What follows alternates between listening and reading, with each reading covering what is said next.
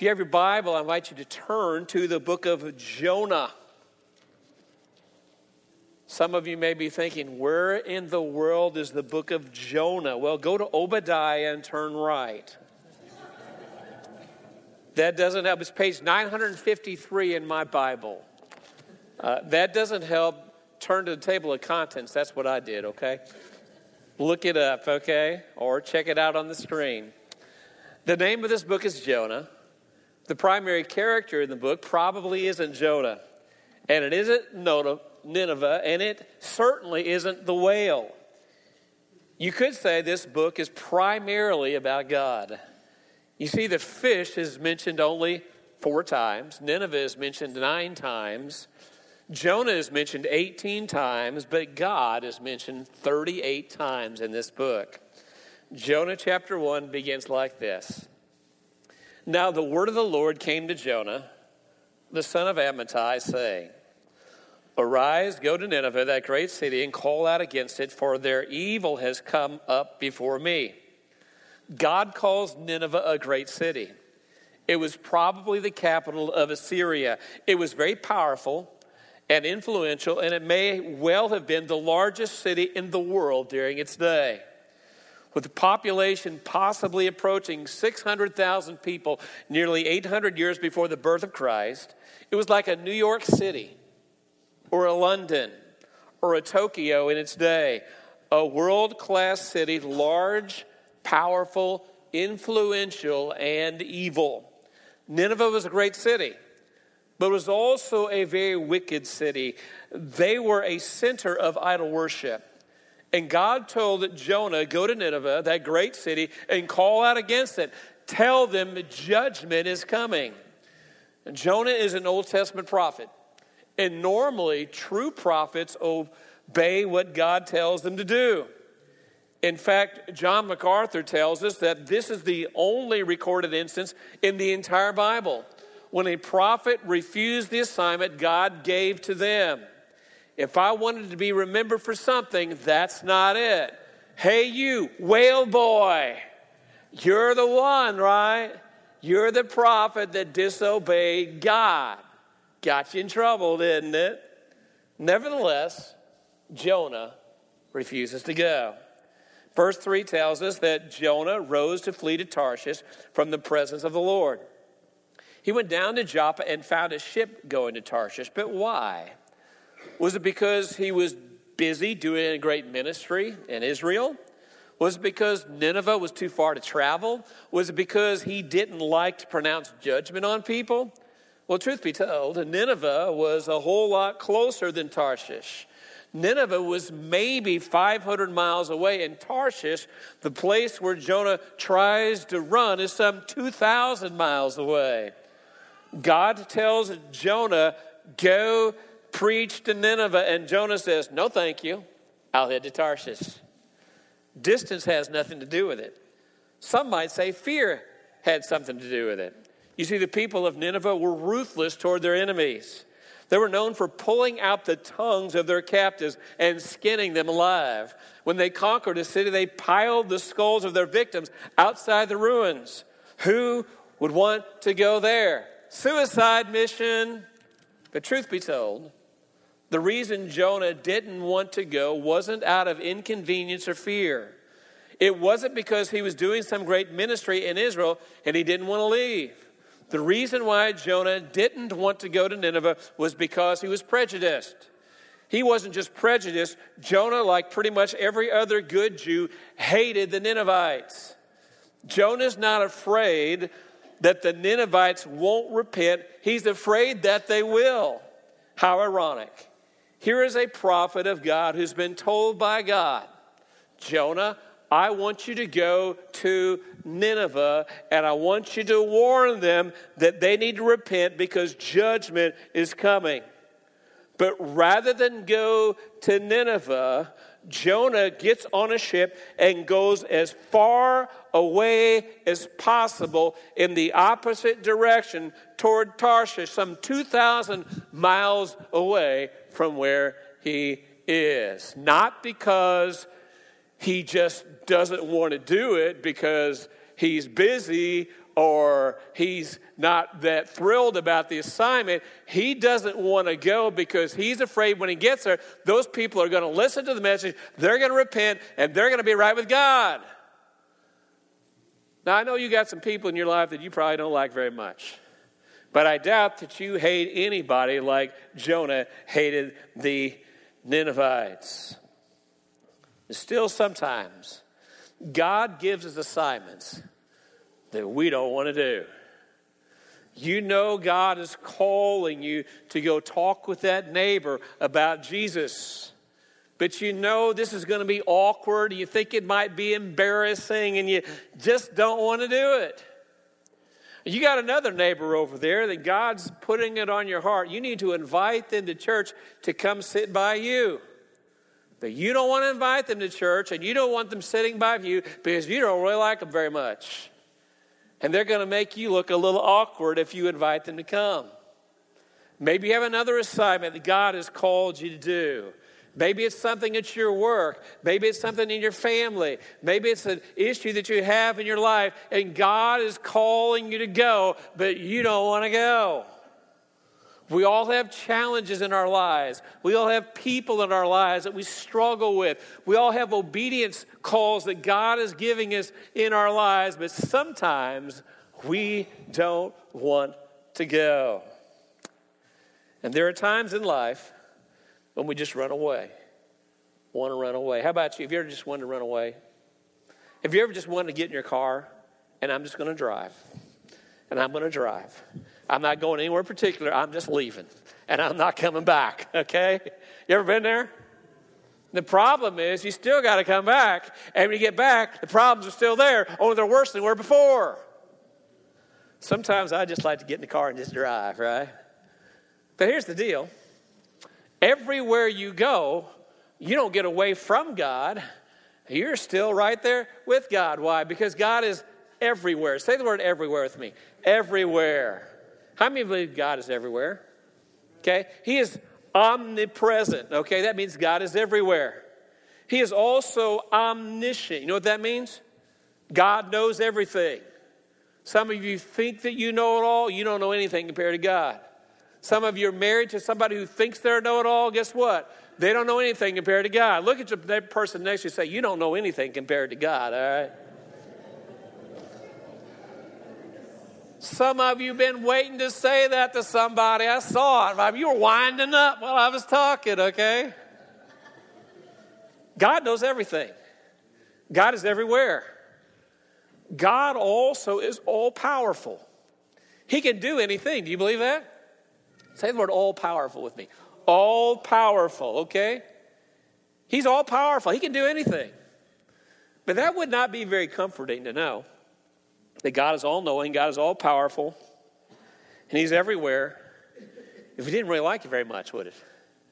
Oh, no. Here's God. I am in trouble now, right? Here's the good news. God does love you more than you can even begin to comprehend. God loves you. No matter who you are, no matter what you've done, no matter how great you think your sin might be, God loves you. How do I know that? I know that because He sent Jesus Christ to this earth to die on the cross for your sin, right? Romans 5:8 says, God demonstrated His love for you in that while you were yet a sinner, Jesus Christ came to this earth and He died on the cross for your sin. He did not wait for you to think about attempting to get your act together. He saw you there in your sin and He said, I'll die for you. I'll lay down my life for you. 2 Corinthians 5:21 says, God made Him who knew no sin to become sin for us that we might become the righteousness of God. Isn't that good news? God loves you. No matter who you are, no matter what you've done, no matter how mightily you might think that you've failed, God loves you. And because God loves people, you know what we're going to do? We're going to love people also. We are called to love people unconditionally, not just people who look like you, not just people who think like you, not just people who got their act together like you got your act together, or you think you do.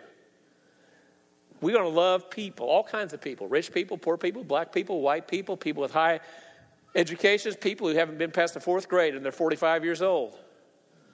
We'll love people because God loves people. And this church is going to be a welcoming place. And I thank God that you are. And we'll continue to grow in that. And I'm grateful for that. But we're also tell people the truth. God didn't say, okay, Jonah, I want you to go down there to Nineveh and tell them, I love them. You guys are amazing. What did he do? He said, no, Jonah, you go down there to Nineveh and you warn them. Repent. Okay? So it wouldn't be very loving if all we did was be sweet and syrupy and kind to people, but we didn't tell them the truth. And all the while they're headed to hell. So we love people, but we tell them the truth in love because God loves them and Jesus loves them and he died for them. But here's the truth. You can't run away from God. He's everywhere, right? And why would you want to? Because he loves you more than you can ever begin to understand what love is. And he knows what he's doing. How many of you believe that? He does. Might not look like it, might not feel like it, but he does love you more than you can begin to understand. Verse 3 continues. But Jonah rose to flee to Tarshish from the presence of the Lord. He went down to Joppa and found a ship going to Tarshish. So he paid the fare and went down into it to go with them to Tarshish away from the presence of the Lord. Running away from God cost Jonah financially. The word paying the fare literally can be translated paying her fare, which could be interpreted to say that Jonah bought the entire ship. Imagine that. Even if he didn't. Tarshish is about 4 times further than Nineveh, so I would assume it cost him more. It cost Jonah financially and it cost him physically. God wasn't about to let Jonah get away, so here's what God did. Go to verse 4. But the Lord hurled a great wind upon the sea, and there was a mighty tempest, a violent storm on the sea, so that the ship threatened to break up. That boat is in trouble. What in the world are they going to do now? God just sent a storm, and this boat is about to break apart. They're going to die. Well, go to verse 11. Then they, that's the sailors, said to Jonah, what shall we do to you, that the sea may quiet down for us? For the sea grew more and more tempestuous. Jonah said to them, pick me up and hurl me into the sea, then the sea will quiet down for you. For I know it's because of me that this great tempest has come upon you. Here's the deal. Jonah says, I'm the problem. I'm the reason why the storm is here. It's because of me. I disobeyed God.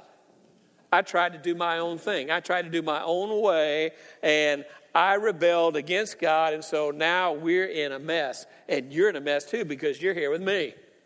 It's not your fault. There's only one way to fix this. Take me, throw me overboard, and the sea will calm down. Jonah's decision to rebel against God cost him financially, and it cost him physically. It also cost him with the Lord relationally. Go to verse 3. So he paid the fare and went down into it to go with them to Tarshish away from the presence of the Lord. Jonah's disobedience to God took him further away from God relationally. Truth be told, most of us are probably about as close to God as we want to be.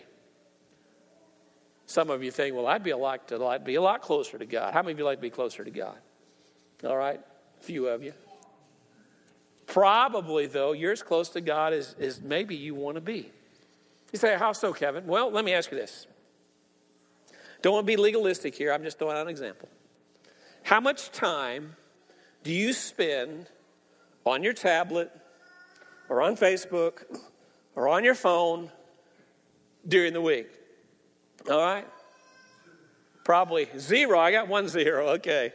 But most of us probably 15, 20, 30, 40, 50, 60 hours. How much time do you spend alone with God, reading the Word, praying, thinking about the Lord, talking to Him?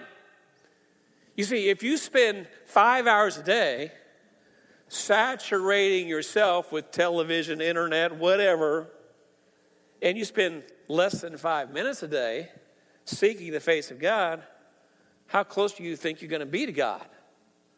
Also, If there's something in your life where you know that God is calling you to do and to obey, but you're not doing it, that's putting a wedge between you and God and what he wants to do in your life. He doesn't stop loving you, but he says, I want to draw near to you. James 4:8 says, if you will draw near to God, he will draw near to you. So if you want to be closer to God, take time for God, listen to God, follow God, trust God, obey God, and you'll grow closer to him. It's pretty simple. Running from God will cost you more than you want to pay, and it will hurt others around you more than you want to say. Go to verse 4. But the Lord hurled a great wind upon the sea, and there was a mighty tempest. This was a huge, violent storm on the sea. It was so strong, it almost ripped the ship apart. Verse 5 tells us it was so bad, even the seasoned sailors were afraid and started crying out to their pagan gods. They started hurling cargo off the ship and into the sea in order to lighten it up. And guess what Jonah's doing? Repenting of his sin, crying out to God, shaking in his boots in fear. Hardly. Go to the last part of verse 5. Jonah had gone down into the inner part of the ship and had laid down and was what? Fast asleep.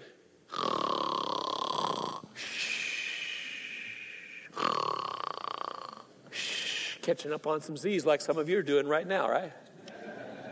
It's nap time. Jonah's snoring away. Got a little drool going on the pillow there. Too many Christians do the same thing. There's a world around us that's in trouble. Rather than helping them, we are fast asleep in our sin. These sailors are not saints. They're heathens. But their predicament has nothing to do with them. It's all because of Jonah. There's a popular saying in our world that says this: it's okay to do anything you want as long as you're not hurting anyone else. Listen, your sin does affect other people. You may say, well, I'm doing it all alone. Nobody sees me. Nobody knows. God knows. And whatever you do in rebellion against God affects other people around you more than you know. So here's this boat in the middle of a storm, all because of Jonah's disobedience. And Jonah is in the bottom of the boat asleep. Verse 6. The captain went to Jonah and said, how can you sleep? Get up and call on your God. Maybe he will take notice of us so that we will not perish. These people are desperate. If something doesn't happen soon, they're going to die. Verse 7. Then the sailors said to each other, come, let us cast lots to find out who's responsible for this calamity. They cast lots, and the lot fell on Jonah. So they asked him, tell us who's responsible for making all this trouble for us. What kind of work do you do? Where do you come from? Where is your country? From what people are you? He answered, I'm a Hebrew, and I worship the Lord, the God of heaven, who made the sea and the dry land. This terrified them, and they asked, what have you done? They knew he was running away from the Lord because he had already told them so. Pick me up and throw me into the sea, Jonah replied, and it'll become calm. I know that this is my fault, that this great storm has come upon you. Jonah never thought it would come to this, did he? Jonah wasn't like, yeah, if I disobey God and I don't go down there to the Ninevites, I'm going to be in really bad trouble, and this is going to be awful, and I'm going to get thrown into the water, and I'm probably going to drown. Jonah didn't think that, did he? Jonah is probably thinking, well, if I don't do this, maybe God will get somebody else. Maybe if I don't do it, it won't be very good for a while, but God will give me another assignment. It'll be okay. Jonah never thought it would come to this. But listen, sin has consequences. Galatians 6 says, do not be deceived. God is not mocked. Whatsoever man sows, that shall he also reap. But here's the good news. No matter what you've done, no matter how mightily you might think that you've failed, no matter what your issue, no matter what your problem, no matter what your struggle is in this life, Jesus Christ loves you. He loves you so much. He sent Jesus Christ to this earth to come and die for you, that you might have a personal relationship with him. Not only in this life, but be with him forever and ever in a place called heaven. So don't think this morning that, Kevin, if you only knew my sin, you wouldn't say that to me. if you only knew my problems, if you only knew my struggles, if you only know how badly I've blown it, God could never forgive me. Let me tell you something. If I were to take the worst 5 minutes of my life, or probably any of your lives, and post them up here on the screen for everybody to watch, you wouldn't want to come back, and I wouldn't either, right? We've all blown it. We've all failed. We all have struggles. But God loves you right there in the middle of your problem, in the middle of your struggle, in the middle of your issue. He says, I died for you. And because Jesus Christ loves us that much, we also must love others.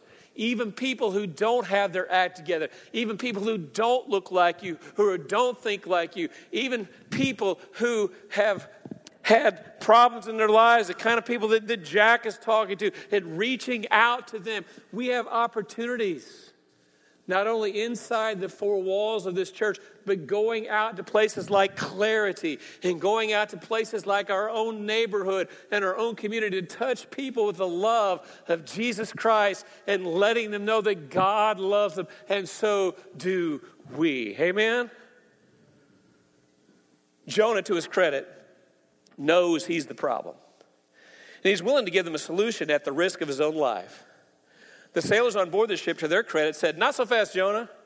We don't want to throw you overboard just yet. Go to verse 13. Instead, the men did their best to row back to land, but they could not, for the sea grew even wilder than before. Then they cried out to the Lord, please, Lord, do not let us die for taking this man's life. Do not hold us accountable for killing an innocent man, for you, Lord, have done as you please. Then they took Jonah, and they threw him overboard, and the raging sea grew calm. Can you imagine being Jonah? I never thought it would come to this. Here I am in the middle of this storm on this boat, and now these men, they're going to throw me overboard. And I'm probably going to drown. Can you imagine what that would have been like to Jonah? Here I am, a prophet of God. Here I am, a servant of the Lord. And God gave me a mission, but I decided I wanted to do life my own way instead of doing it His way. And now here I am. I've been thrown overboard, and I'm cast into the depths of the sea, and I'm probably going to drown right here. I'm probably going to die. I never thought it would come to this. And here's the deal. For Jonah, it gets worse before it gets better. Jonah's sin cost him more than he wanted to pay. It hurt those around him more than he wanted to say, and it definitely put him in a position where he didn't want to stay. Running away from God seemed like such a simple solution at the time. If I could just run away from this call of God. He never thought it would come to this, but caution. Sin will do that to you. It's like, I didn't really think I would get in this kind of mess, but here I am. It happens. It leads you further and further down the road, down a path where you don't want to go. But one of the amazing things about our God is that even in the middle of our self-inflicted predicaments, He is still at work. Verse 17. Now the Lord provided a huge fish to swallow Jonah. And Jonah was in the belly of the fish 3 days and 3 nights. Now to be honest with you, when Jonah first sees this monster of a fish, he's not saying, hallelujah, there is a fish here to deliver me. He's not thinking that. Can you imagine being Jonah? Here I am. I just got thrown into the water. I'm probably going to drown. This is horrible. I hate this. Why did nobody get it the first time? And all of a sudden, here comes Jaws. Woo! Boom! I don't know about you, but I'd be scared out of my wits. That would have been horrible, right? Not looking very good for Jonah. I don't think Jonah is saying, kumbaya, my Lord, kumbaya. This is great. Here comes a submarine. I don't think Jonah's thinking that, do you? Jonah's probably scared out of his mind. If you know the story of Jonah, you know he's going to eventually get to Nineveh. But don't you know it would have been a whole lot easier if Jonah had obeyed God the first time? Can you imagine how Jonah responded the next time God gave him an assignment? Okay, Lord, here I am. Send me, right? Right there with Isaiah. I don't know if Jonah responded like that or not, but I think I would have. I don't want to go through that mess again. The story of Jonah, it's not only a true story, it's a great story. First of all, it's a powerful illustration of the lengths God will go to call people to himself. And there's no better example of that in all of Scripture than the cross of Jesus Christ. Think about it. God loved you so much that he sent Jesus Christ to come to this earth for you. It's also a picture of the burial of Jesus. Some 800 years later, Jesus would say, for as Jonah was 3 days and 3 nights in the belly of a huge fish, so the Son of Man, Jesus Christ, would be in the grave. It's a picture of what happened to Jesus Christ after he died on the cross and was buried. Third, it's a reminder of our own selfishness. How many selfish people do they have in the room today? Turn to the person next to you and say, you're kind of selfish. Some of you not just kind of selfish, you're really selfish. We're all selfish in one sense or another. And Jonah is a reminder of that we are selfish.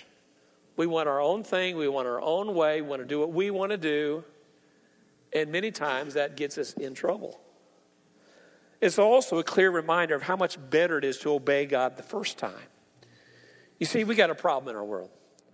We got an attitude. Say the word attitude with me. Attitude. Say it with an attitude. Attitude.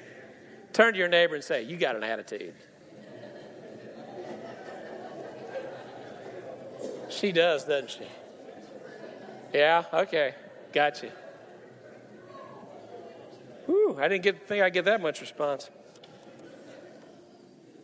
There's a saying in our world, and probably all of us have said it before.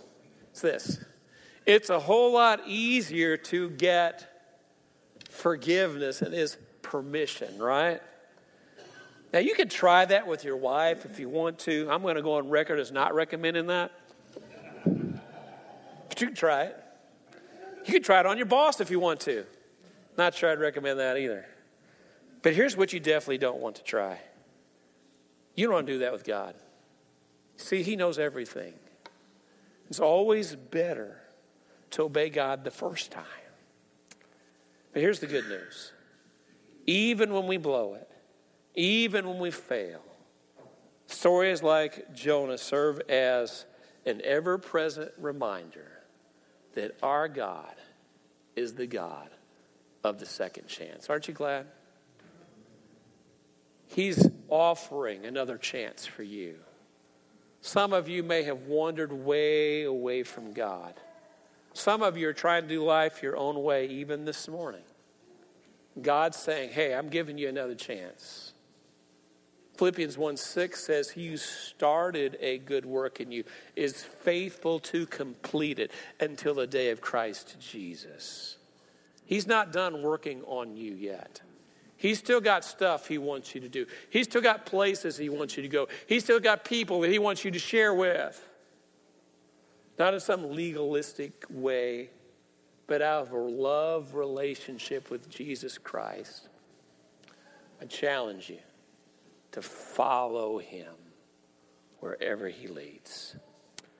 It's not always the easiest way to live, but I can tell you on the authority of God's word, in view of eternity, it's always the best way to live. Following Jesus Christ. Flat out, full bore, with every fiber of your being. As you do that, and I do that, and we do that together, watch out, world. Because God can use us for his glory to do incredible things. Would you pray with me?